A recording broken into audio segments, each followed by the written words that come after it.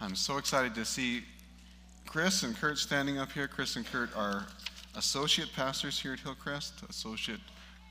Kurt is associate pastor of worship arts, and then also Chris with student ministries.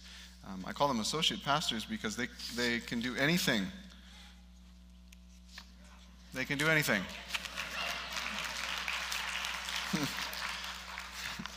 In fact, anything I can do, they can do better. But I'm older, so they let me be in charge. So it's nice. So if you weren't here last week, I'm going to do a bit of a review because we started a big series for the fall called Holy and Whole. And I wouldn't want you to miss out just because you weren't here last week. So let me do a little bit of a review, beginning with our church's mission statement. So we'll just pull that up here, our church's mission statement. Hillcrest's mission statement says, we strive to see all people reconciled to God and mature in Christ. We strive to see all people reconciled to God and mature in Christ. So we believe that people are meant to be in a right relationship with Jesus and then to become like Jesus in their character and their emotional maturity. To become mature, to become like Jesus. It sounds really simple, except for you run into the reality. I think we all, if you've been following Jesus for a while, you might have run into the reality just like I have, that sometimes, even though we've identified as followers of Jesus, we have been reconciled and brought into right relationship with Christ through his death on the cross and his sacrifice for us and his forgiveness and his leadership. We don't always seem to grow into the emotional maturity, and we don't always notice our character becoming more and more like Jesus. In fact, there's often stubborn, unchanging elements of emotional immaturity that exist, or simple habits that seem to remain unaffected. And we're maybe puzzled why. But this sort of brings us into the premise for this Holy and Whole series. We've said that spiritual maturity and emotional health are inseparable. That when God transforms a person, he wants to transform the whole person. He wants to transform us in our area of spiritual maturity and in our area of emotional health. We need both. They're meant to go hand in hand. And last week we looked at the example of the difference between King Saul, the first king of Israel, and King David, king number 2, the second king of Israel. Both of them were humble farm kids who the prophet Samuel at different points had anointed to become king. And both of them went on to do incredibly evil things out of very impure motivations. But they didn't both end the same way. Their stories don't end the same way. And in fact, the Bible doesn't record their stories in the same light. And the difference is, the Bible tells us the difference is that David was a man after God's own heart, whereas Saul wasn't. See, when Saul made wrong decisions, he got defensive. He blamed others. He refused to confess his sins. There was occasional times where he did sort of turn, but that was momentarily. Even when everyone around him could see that he was an insecure, emotionally unhealthy individual, Saul resisted becoming emotionally whole. It didn't seem like Saul did much contemplation of his heart's condition, and he didn't pursue a better relationship with God. Last week we talked about 3 bad places that we tend to draw our identity from. I think we can get those up on the screen. 3 false sources of identity. And they're bad sources of identity because they're easily threatened and they make us insecure. Because any of these can be taken away from you. But boy, do we have a temptation to put our identity here. So I am what I do. Performance. Right? I am what I own. Possessions. I am what others think of me. Popularity. All of these are so threatenable. They all can be taken away. And I think King Saul, like us, was greatly tempted to put all his chips on the wrong side of the table, to bet on these sources of identity. And again, all these things can be taken away from you. So instead of finding his identity in something that can never be taken away, which was his relationship with God, right? For a Christian, it's being a child of God. Instead of having our identity formed out of that reality, that unchangeable, unthreatenable reality, we often are tempted to put form our identity out of these things. Not that doing things, owning things, and having others think well of you is bad. It's just that can change, and it can change really fast. And if you have to hang on to that. See, Saul, once he became king, remember, he was a shy guy, tall guy, but a shy guy, and he wasn't clamoring to become king, and when he became king, he was sort of like a little bit resistant initially, but then he warmed up to it way too much. In fact, it became the source of his identity. Once he was king, keeping his kingdom replaced God in his life. It became like God to him. He was more dependent on keeping his kingdom than he was on keeping a relationship with the one who gave him the kingdom in the first place. And that's a temptation for all of us, because God sometimes gives good gifts, and then suddenly the gift can shine a little bit more brighter in our eyes than God himself, and things get really twisted after that. Saul wasn't a man after God's own heart. He was a man desperately trying to find significance in holding on to his positions, his power, his possessions, and his popularity. David, on the other hand, as a man after God's own heart, went to great lengths to confess his sin, to humble himself before God when he sinned. He didn't want anything to keep him at a distance from God. On top of that, he was able to experience the full range of his emotions. You can see that the book of Psalms in the Bible, a lot of that's written by David. You see that in the songs that he wrote. He writes these praise songs that are full of all the emotions you could possibly imagine. You see him being angry. You see him being envious. You see him in turmoil. You see him sort of coming to accept reality. You see him grieving. You see him rejoicing in God. And often you see a lot of those emotions in the same psalm. Starts out mad, ends up surrendering to God. You often see that in Psalms. Some Psalms don't even get him all the way there. He only gets half the way there. But he was not disconnected from what was going on inside of his heart. David was anything but perfect. But David didn't avoid his sin or his emotions. He confessed his sins, he faced the troubled emotions, and he kept coming back to God again and again because he knew he needed God more than anything else. So where Saul rarely repented of his sins and didn't pay attention to the warning signs that everyone else could see, David kept confessing his sins, dealing with the issues of his heart, and that drove him back to God, and it resulted in passionate praise. Now, this is again from last week. Remember I told you there's a progression in our lives. There's meant to be a progression of maturity. And so this is sort of the beginning place where you're like all about getting approval from people, right? I need praise. That's where we start, right? What do you think of me? What do you think of me? What do you think of me? That's where we are here. That's a very insecure place to be. I need praise. And then we encounter Jesus. And when we encounter Jesus, what happens is we suddenly encounter a source of love that isn't so fickle, right?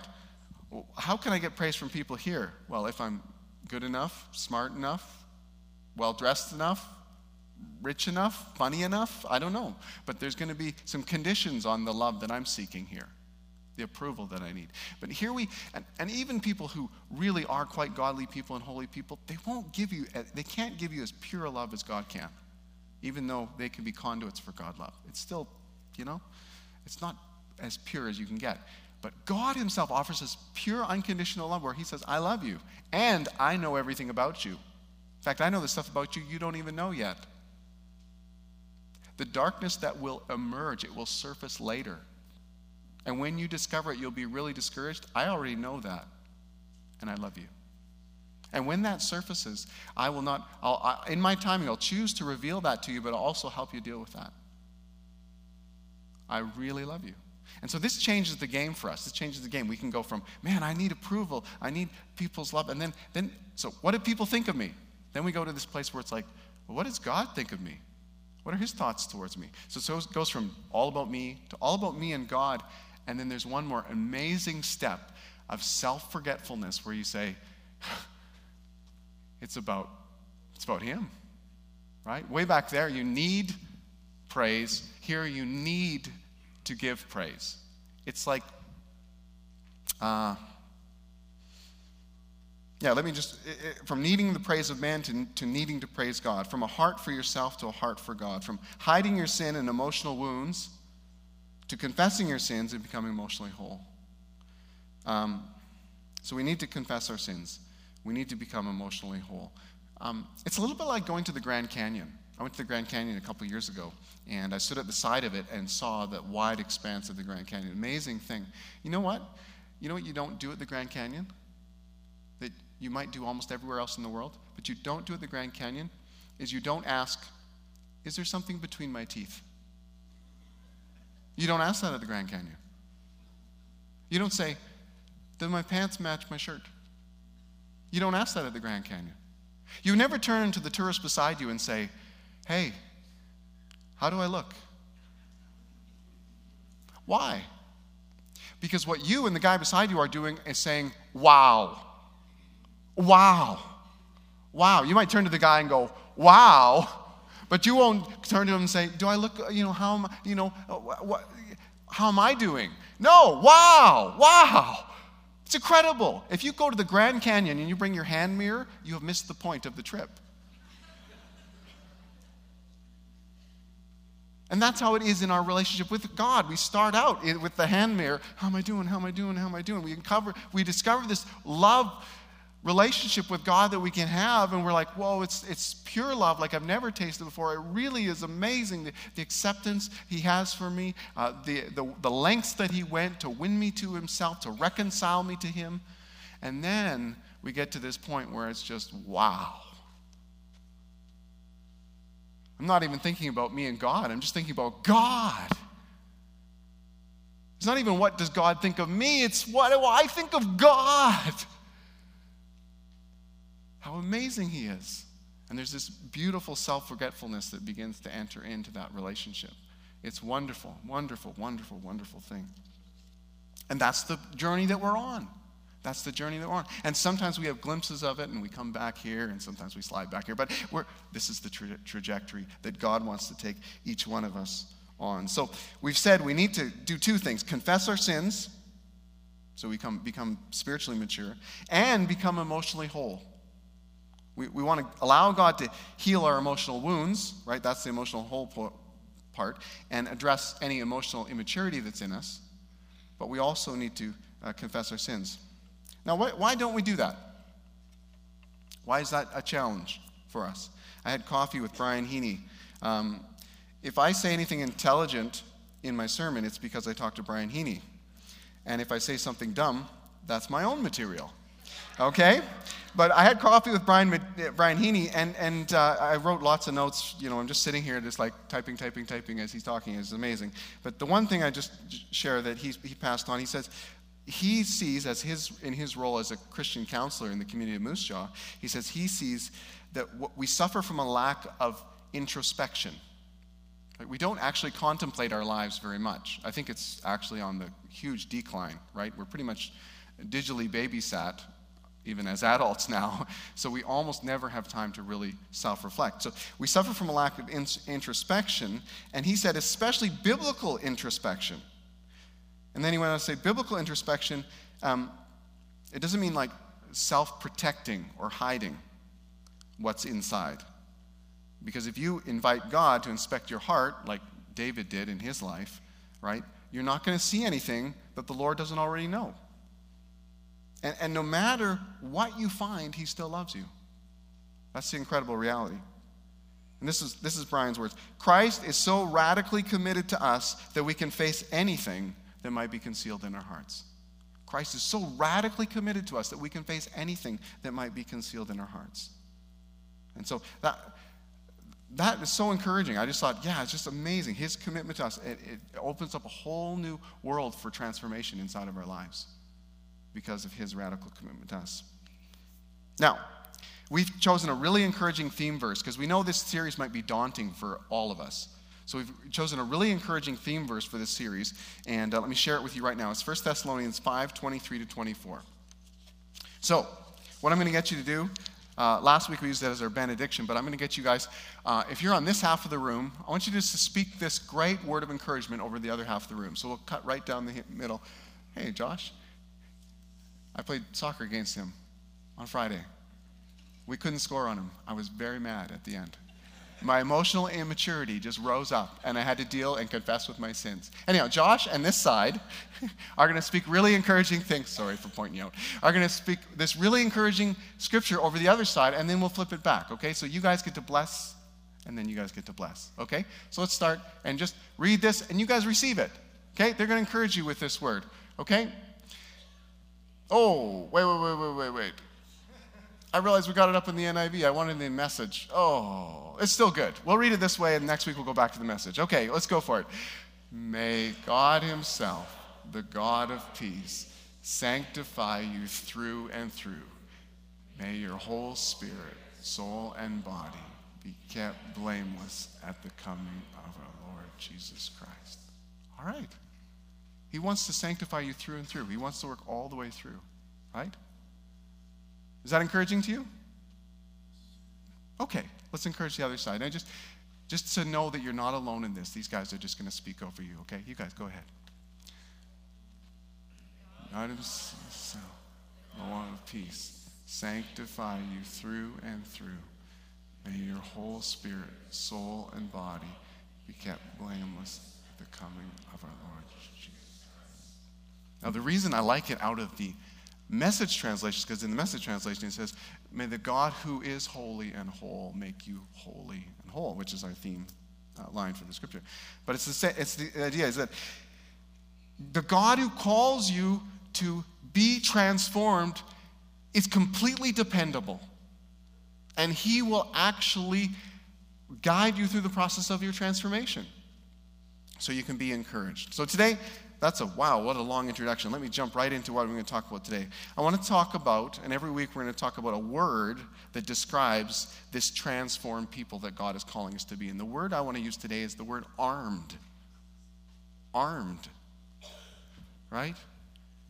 I think God wants us to be armed. Ephesians 6:11-12 says this, put on the full armor of God so that you can take your stand against the devil's schemes. For our struggle is not against flesh and blood, but against the rulers, against the authorities, against the powers of this dark world, and against the spiritual forces of evil in heavenly realms. So we are in a spiritual war, and that battle rages inside of us and inside of everyone. And we're called to take our stand against the schemes and strategies that are formed against us. And John 10:10 is really helpful because it tells us the two possible outcomes of this struggle. Okay, so let's look at John 10:10. Okay, the thief comes only to steal and kill and destroy. That's one of the outcomes that can happen of this struggle. I have come, this is Jesus speaking, I have come that they may have life and have it to the full. So there's two outcomes from the spiritual war that's going on, raging inside of you and inside of me. Being stolen from, being killed, being destroyed, or having life and having it to the full. Those are the two outcomes. And they're the two strategies and they're the two goals of the two warring factions. The ones who war over your life. How many know someone who's experienced a much fuller life because of God's work in their life? You say, I know someone who has experienced a much fuller life, like the scripture describes, because of God's work in their life. Just say, yeah. You can include yourself if that's happened to you, okay? How many of you have maybe you know someone, and you can include yourself too, who's had things stolen from them, killed in them, or destroyed in them because of spiritual? How many of you say that? I've seen that. I've witnessed that. I'm aware of that. I've gone through a season of that. I'm not so naive to think that some of you might be in that season right now. I remember when I was a youth pastor, it was great having Chris up here talking about his heart for youth ministry. I remember when I was a youth pastor, kids would come to youth group, but I'd always try to have one question to ask them. Hey, what was the best part of your week? I'd always try to be positive, stuff like that. I encountered in my readings and learnings a youth pastor who asked a very different question, probably more gutsy youth pastor. And she would ask, how's the enemy been kicking your head in this week? It seems too abrupt. It seems too harsh. I never used it. But once I heard it, I never forgot it. There's a spiritual battle going on, and some people are really experiencing being stolen from, things being killed inside of them, and there's destruction happening in their lives. I never forgot that one line. How is the enemy kicking your head in this week? What's the scheme he's got against you? What's the strategy? Where's that area where he's bringing accusation and discouragement, where he's driving a wedge between you and God with shame, where he's isolating you so he can pick you off? What? Because we're called to battle. We're called to be armed. We're called to oppose those schemes. We're called to oppose those strategies in our lives. Pastor Kurt, our worship pastor, we were talking about this steal, kill, destroy, and he says it's just simpler to call them SKDs, steal, kill, destroy. So you could say, hey, what happened to that guy? He's been getting SKD'd a lot lately. Really? Why doesn't he fight back? Well, have you ever been SKD'd? It's tough. You often don't think about fighting back when you're being SKD'd, even though you totally can. So I want to talk about a couple key weapons for fighting the spiritual battle. These are weapons that if you're a follower of Jesus, if you've been reconciled to Christ, you have these at your disposal. My biggest probably piece of advice I could possibly offer you is that if you're ever going to fight an opponent, that you want to stack the odds in your favor. So the first thing I want to say is make sure you make it a tag team battle, right? I don't know if any of you grew up watching wrestling. I think it's too vile now to watch, but when I was a kid, I watched lots of wrestling. And there was always that moment where the great hero had been, had salt in his eyes and the chair on his back, and he was down on the floor. But then some other great, it was always Hulk Hogan was down. I don't know why Hulk Hogan was always down. Man, he just was sort of too dumb to see it coming, right? But then someone would come. The Macho Man would come, or Jimmy Superfly Snuka would show up. Some guy, there's only about 10 of you who know what I'm talking about, and some guy would come into the ring and save the day, and it was his tag team partner. Oh, for tag team partners, such a great thing. When the enemy is curb stomping you in the ring, here comes your tag team partner. So best advice I can say is make it a tag team battle. Let me read James 5:16. Therefore, confess your sins to each other and pray for each other so you may be healed. The prayer of a righteous person is powerful and effective.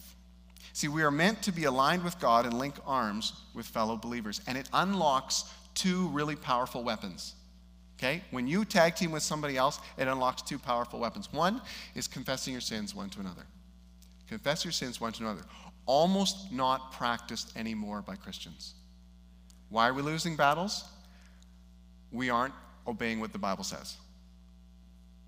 We're not using the weapon that God has given us, and that is linking arms with another believer and confessing your sins to one another. You say, well, I can just confess my sins to God. Yeah, you can actually. You can. But here's one of the things. A lot of us don't do that. It becomes sort of our out for not confessing to one another, but then we don't do the other. We don't do either. Right? And some of the reasons why we don't confess that thing to another person is because we can't, it comes back to where we're standing over here. We can't believe that someone would still love us if they knew what we struggled with.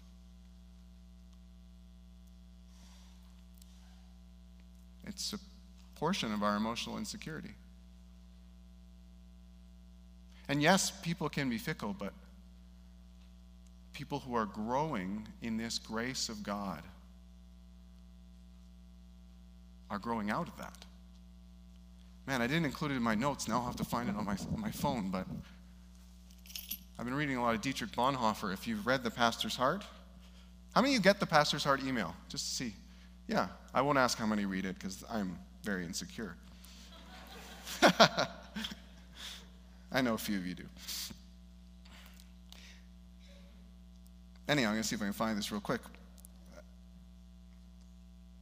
But I was reading Dietrich Bonhoeffer, lots of Dietrich Bonhoeffer, because he's got a lot of really great stuff on this together, this fighting together, this confession together.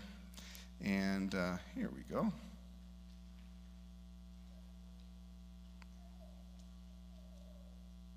Let me read you a couple of his quotes.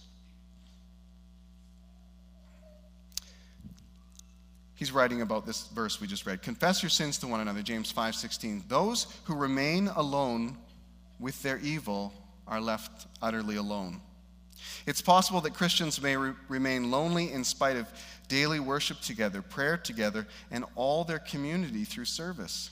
That the final breakthrough to community does not occur precisely because they enjoy community with one another as pious believers, but not with one another as those lacking piety or holiness as sinners. So they enjoy community with others as pious believers, but not as regular sinners. For the pious community permits no one to be a sinner. Hence, all have to conceal their sins from themselves and from the community. We are not allowed to be sinners in such a community. Many Christians would be unimaginably horrified if a real sinner were to suddenly turn up among the pious. That's crazy because we are all real sinners. So we remain alone with our sin, trapped in lies and hypocrisy, for we are in fact sinners. However, the grace of the gospel, which is so hard for the pious to comprehend, confronts us with the truth. It says to us, you are a sinner, a great unholy sinner. Now come, as the sinner that you are, to your God who loves you. For God wants you as you are, not desiring anything from you, not a sacrifice or a good deed, but rather desiring you alone. Proverbs 23:26, my child, give me your heart. God has come to you to make the sinner blessed. Rejoice. This message is liberation through truth. You cannot hide from God. The mask you wear in the presence of other people won't get you anywhere in the presence of God. God wants to see you as you are, wants to be gracious to you. You do not have to go on lying to yourself and to other Christians as though you were without sin. You are allowed to be a sinner. And thank God for that. You know, earlier we were singing this song.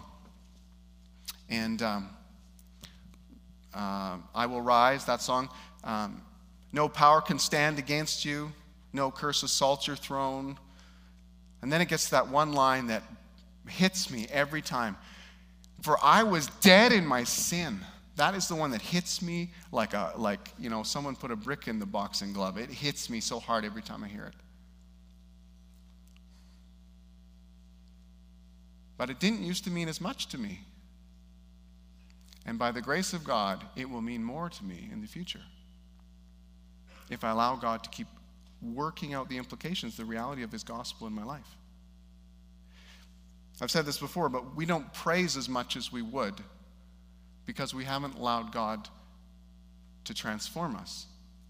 We don't live with the same level of gratitude as we could because we haven't fully reckoned with the reality of what he's done for us.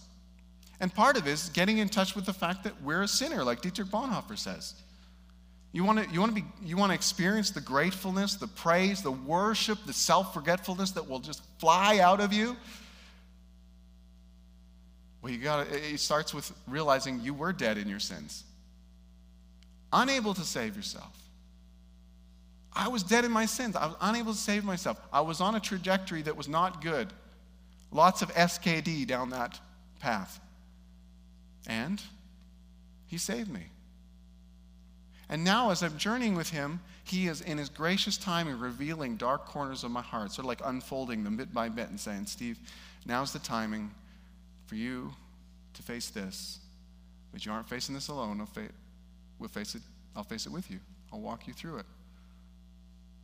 I'm good and I'm kind and I'm gracious and compassionate. And I'll walk you through.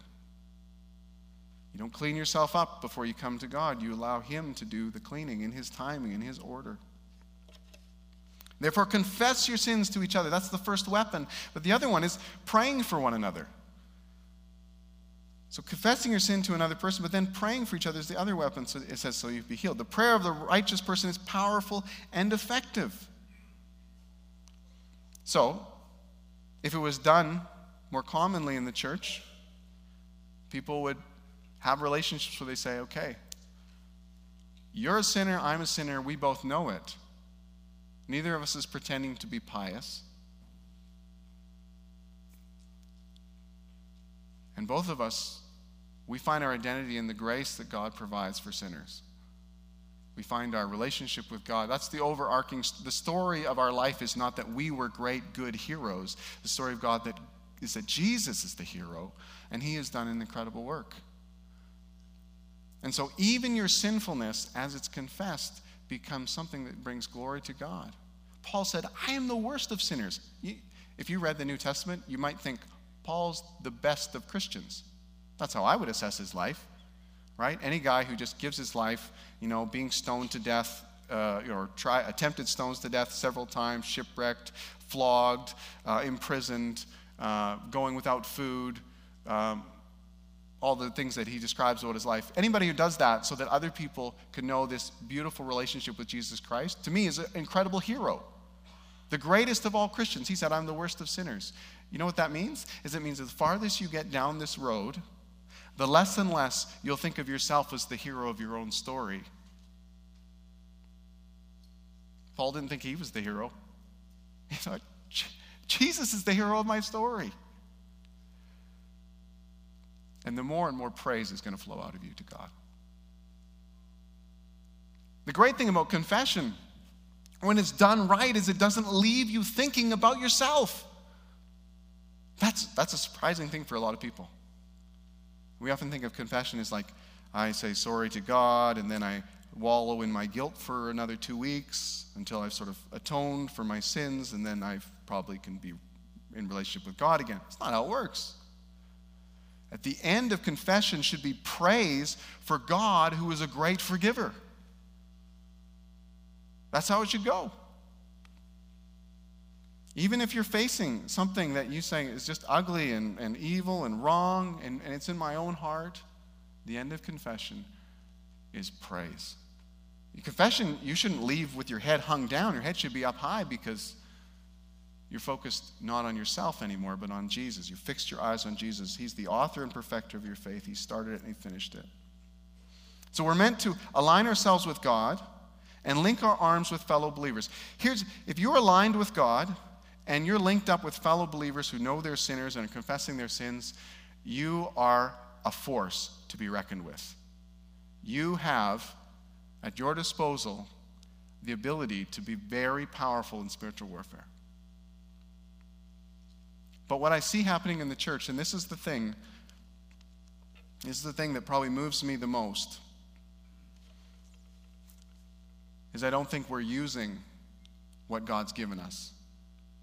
Somehow, I think it's North American individualism is a part of it, that we all have to be a hero on our own.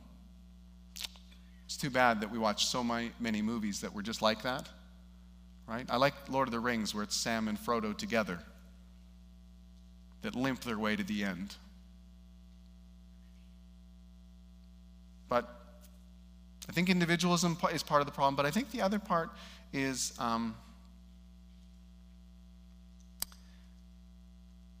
we do fear to be sinners together. The reality is every sin described in the Bible is probably active in the hearts of us as believers.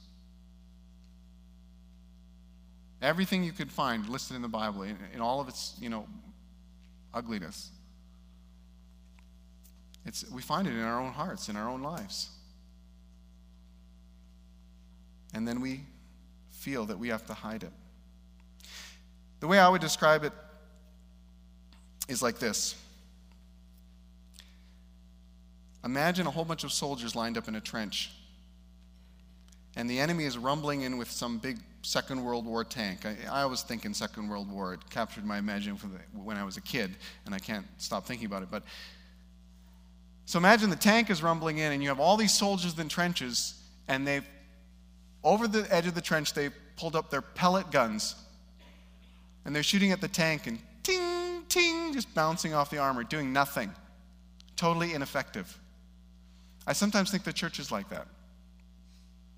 Because everyone's just sort of on their own with their own little gun doing something that won't actually change the game. Meanwhile, in the trench, if you turned around for a second, you'd say, hey, there's all sorts of other weapons back here. Look at a rocket-powered grenade. That's amazing. That would really put a hole in a tank. Oh, Look at, oh, there's artillery. We can hit the tanks from far range, from far away. Wow, that's amazing. And over here, there's a radio that you can call for support. That's amazing. It's amazing. Now, the problem is that none of the soldiers ever leave the side of the pellet guns and to go back and touch on this. You know why? Because every one of these things takes two people to operate. You want to shoot an RPG into the heart of the enemy? You need someone else to steady your aim. You need someone else to stand with you. I'll just soldier on alone, ineffectively losing this battle. Artillery, wow. One guy's got to drop, the other guy's got to pull, and it'll take two people. Can't use that either. Guess we're stuck with pellet guns. And this radio to call in for air support, boy, that would be the most effective. No, instead of using prayer, I'm just going to use my own willpower. We'll see if that'll be enough. I want to do this independent of God, on my own. The tragedy is God has given us everything we need to fight sin and to see healing come into our lives, into the areas of our emotional wounds. But we insist on using the dumbest strategy to fight the enemy. We hide our sin instead of confessing it. We fight alone instead of together. We depend on our own willpower instead of crying out to God in prayer. I'm a little fatigued, or maybe I would say tired, of the enemy just winning in people's lives. Or, here's the other one. For people to live so much of their lives without accessing the weapons at their disposal, that it isn't until they're way long into the battle, after the enemy has already stolen, killed, and destroyed in so many areas of their life, that then they say, well, wait, there must be something better. Wouldn't it be great if at the beginning of your life you could understand this dynamic? You could live your life in partnership with other believers. You could live as sinners before a holy God who loves you. You could confess your sins. You could pray for each other to be healed, for God to do the work. It says our weapons are mighty to the pulling down of strongholds, but you actually have to use them. Dave Moore, Pastor Dave Moore, who's our small groups pastor, he did an incredible training yesterday for life group leaders. And one of the questions it was great. Everything was great. But the one question I grabbed from it, and I said, I need to share this with people, he just asked simply, who's your confession buddy? Who's your confession buddy? He asked us as leaders that. I said, that is so the right question. Who's your confession buddy? Bonhoeffer quote, let me give you a Bonhoeffer quote, another one. He says, God has willed that we should seek and find God's living word in the testimony of other Christians, in the mouth of human beings. Therefore, Christians need other Christians who speak God's word to them. They need them again and again when they become uncertain and disheartened, because living by their own resources, they cannot help themselves without cheating themselves out of the truth. They need other Christians as bearers and proclaimers of the divine word of salvation. They need them solely for the sake of Jesus Christ. Here's the kicker. The Christ in their own hearts is weaker than the Christ in the word of other Christians. Their own hearts are uncertain. Those of their brothers and sisters are sure. Let me paraphrase. I've been paraphrasing this quote for months. This is my paraphrase of his assessment.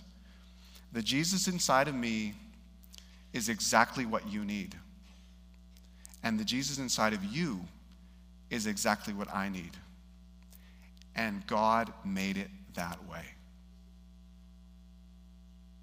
So when we fight on our own, we do not access huge sources of encouragement and faith in our lives. If you're together in any relationship with another believer of any sort, you are meant to encourage them. They are meant to encourage you. You're meant to be stronger because you're together. Right? A cord of 3 strands, you, the other person, and God, is not easily broken. But God made it that way. So when you make yourself an individual, you just sort of buy into our, this the water we swim in our culture. We don't even realize that we live so individually. When we live as an individual, we miss out.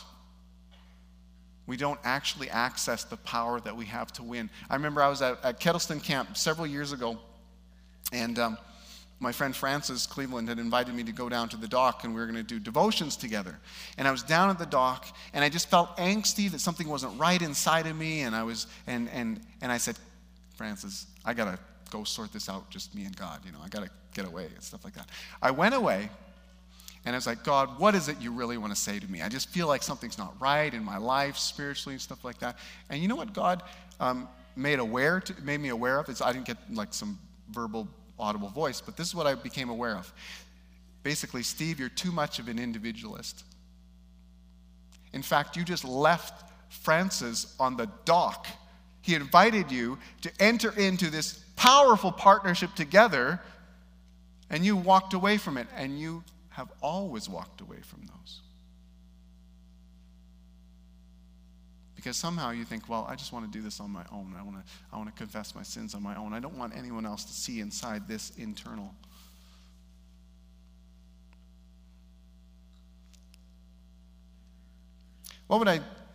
If I had a DeLorean, like one time machine equipped DeLorean, and I could go back in time and visit Saul, King Saul, this is what I would say. I wrote up my conversation with him. I thought, how would I counsel him? I'd say, Saul, you'll have a lot of choices ahead of you. I'd go back in time to the point where he'd just become king. And each one of those decisions will take you closer or farther away from God. And one of those paths will lead you, this is my shock value, this would be my best pastoral shock value you could possibly give Saul. One of those paths will lead you so far from God and his plan for you that you will end up slaughtering 85 innocent priests, their wives, and their children. You'll do it all in a fit of rage. Now, I can imagine Saul would respond and saying, well, what? I don't know you, but that's not me. I obey my father. I respect the things of God. And I'm a good guy. I could never become like that. And I'll say, yes, that's true about who you are now. But you're going to face hard decisions in the future, and your emotional immaturity will start showing, and you'll be tempted to hide it instead of dealing with it. And if you avoid dealing with it, you'll start down the kind of road that leads to destruction for you and many others. So let's say Saul comes back and says, okay, suppose this is true. What can I do to prevent this from happening? This is what I'd say. Saul, it's not just your emotional issues that will need healing. You'll also be tempted very strongly to sin against God. Even though he made you king over Israel, you'll be tempted to rebel against him. Whenever you're made aware of any sin in your life, my encouragement to you is to confess it. If you do that and turn from it, it will bring so many benefits to your life if you do that. It'll keep your pride in check. You'll receive forgiveness from God. It'll limit the discipline that God needs to bring into your life to correct you. And it'll bring healing into your life. So let's just say Saul is softening at this point, and he says, okay, how do I confess my sins? I say, well, you can pray and talk directly to God, or you can write about it, write a psalm.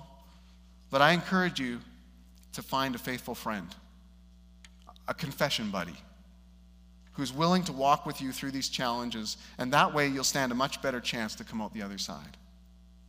And here's where Saul would encounter the roadblock that all of us face.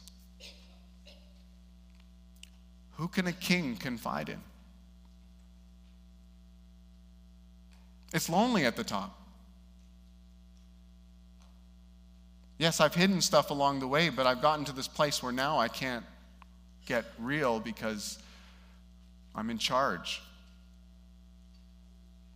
You want me to confess my sins to people who are under me, in my family? Who do I confess my sins to? This is what I would say. Saul, I don't know who you're supposed to confess your sins to. I advise you to pray about it. Maybe God will point you to a particular person. Maybe he'll bring to your mind someone like Samuel. He said he would be committed to praying for you and the nation. Maybe he's a person you can confess your sin to and have him pray for you so that no ungodly influence will cause your life to go the wrong way.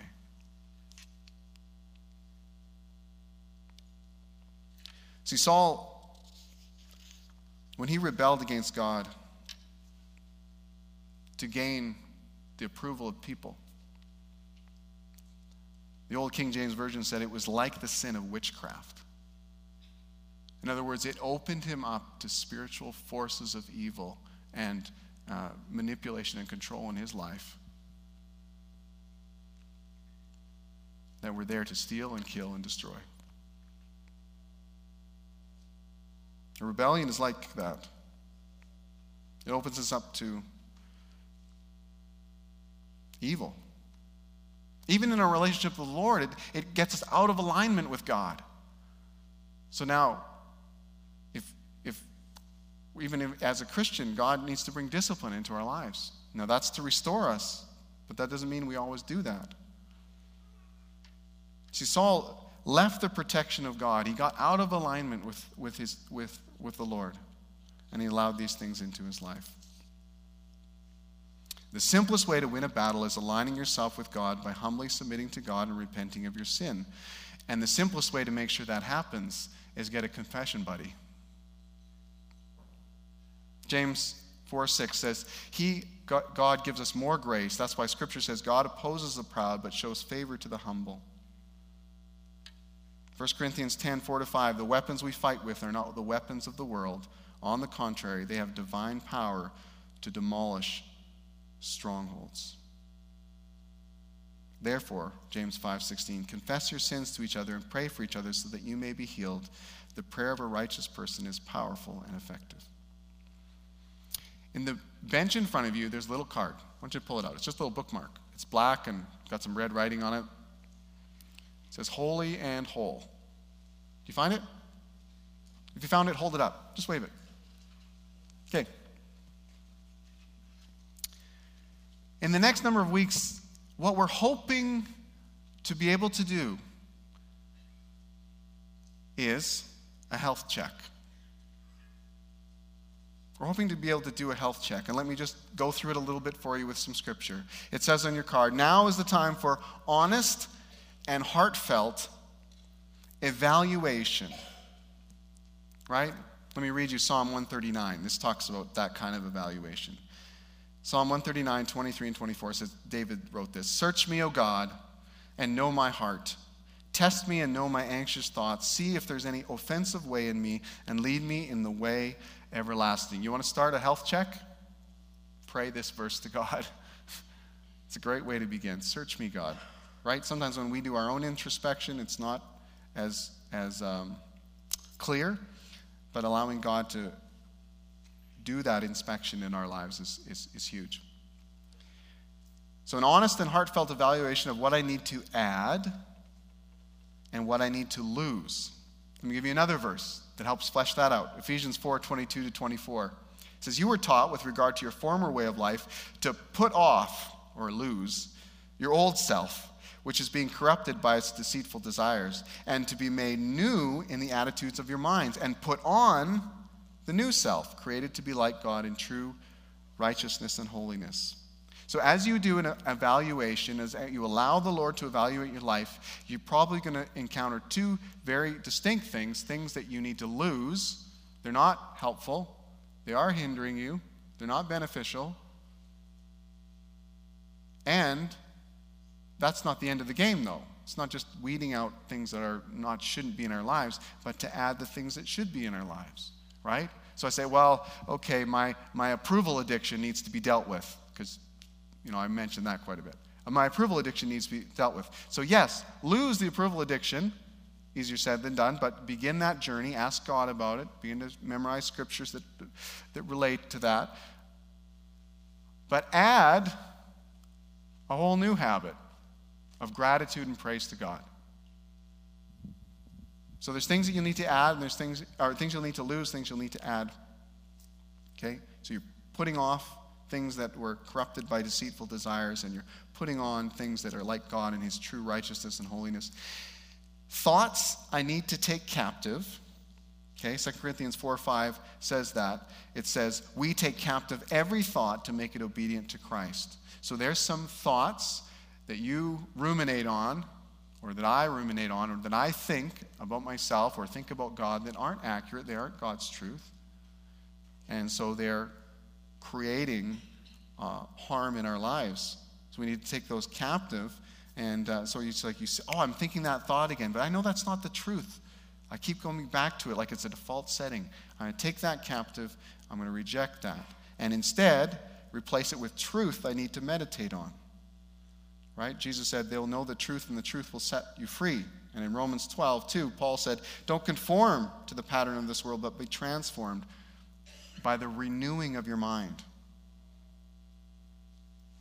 So, in order to renew your mind, again, there's the add and the lose of maybe things in your lives, habits or practices. But when it comes to your thinking, there's also an add and a lose, right? A put off, put on. Basically taking those things that you've been thinking, that you repeat to yourself, that you've believed about yourself. Ask the Lord to do an inspection. Show me those things, Lord. Show me what you reveal, what you want me to deal with. And of course, we know he helps us deal.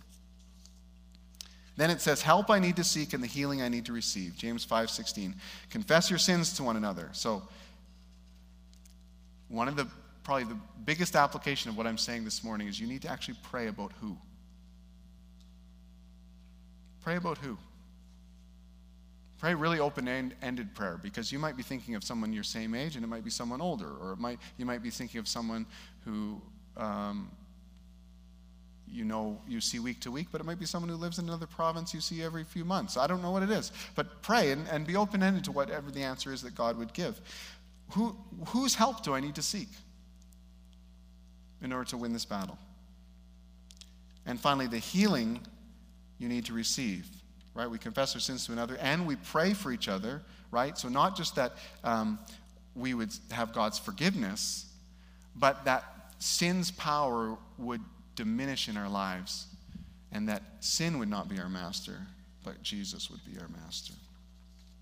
This week in our staff meeting, if you want to kickstart the process, I'll just give you one more little addition. This week in our staff meeting, we took the Emotionally Healthy Spirituality Assessment. You can look that up online if you want. Just Google it, you'll find it. The Emotionally Healthy Spirituality Assessment. And it was a bunch of questions, maybe 40 questions about our lives. And we got everyone to do it on their little laptops. And then when they were done, we said everything where you recognize that you could answer like, I'm doing well or not so well or really bad.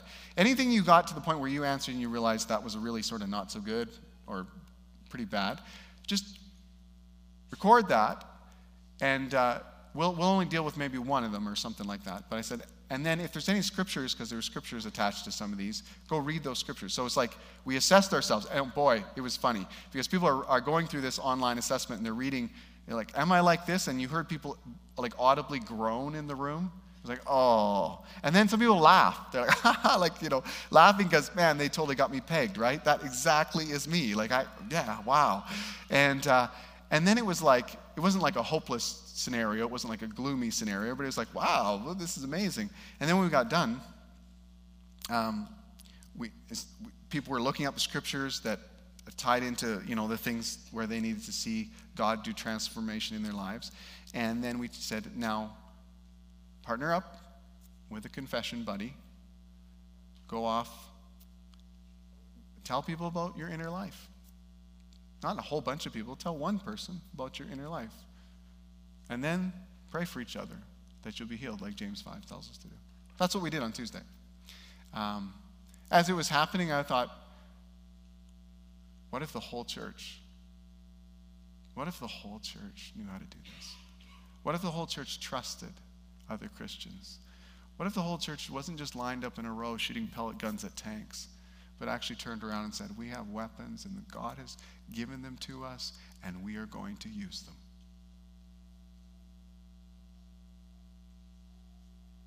That's a church that would prevail. That's a church that would overcome. That's a church that would turn the tide. And we'd see battles won. Let's stand with me today. Let's pray.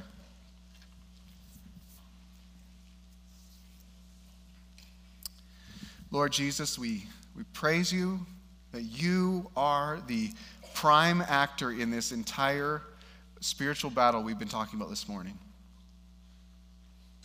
And you are the one we look to most of all. Like you've won the greatest battle. You won the battle on Calvary where you went to the cross for us. And even though the enemy tried to stop you, tried to stop you from being born, tried to stop or from coming into the world, he's tried to stop you, make you compromise, tried to get you to worship him, tried to get you to come off the cross, used every trick in the book, every strategy and scheme to stop you from being the one who would take our sins upon yourself. You embraced the Father's plan. You embraced everything he laid out for you, and you won that war. And now as your followers, you're calling us to win. You're calling us to engage the enemy and fight with the powerful weapons you've given us. And I thank you, you've given us everything we need for life and godliness. You've given us everything we need to fight these battles. Thank you that you've given us each other. Thank you that you've given us each other. And Lord, let it not be said of this church that we're pious and not in touch with the sinfulness, the true condition of our hearts. Let us not be people who are calling other people to repent, but we don't repent. Let us not be people who look in judgment at other people about their sin and don't do anything about the sin in our own hearts. God, help us to see ourselves through the lens of the gospel. Lord, I thank you that I was dead in my sins, and you found me, and you brought me to life in you. I thank you that I was totally incapable of doing anything about that, but you were completely capable. And Lord, I ask that you bring us to life in you, not some sort of stained glass picture of holiness, but a real window into people's lives where we can see the work that you're doing. Would you transform us from the inside out? And would you give us courage? Would you give us courage to initiate the first baby steps of conversations with other people, saying, hey, would you be willing to listen? Would you be willing to pray for me? I got some stuff I need to unload. So have your way. Lead us into battle, Lord. You're a great commander. There's nothing that can stand in your way. When we're aligned with you and we're living as you want us to, linking arms with our brothers and sisters, the battle is ours. So, Lord, I pray you'd lead us. Thank you that you do. In your name, amen. I think we're going to officially dismiss, even though our worship team's going to stay and have one more song for us, but we're going to officially dismiss at this point. Thank you for coming. If you want someone to pray with you this morning, our prayer teams, they get up in the morning just giddy to do that with people. Pastors too. We love praying with people. So if you want to pray this morning, just come on. There's people on either side and up front. And especially if you just really feel like God's doing some business in your life, then come and share that with someone, and we'd love to be part of that with you. So you're officially dismissed. The worship team's going to lead us. Have an incredible week.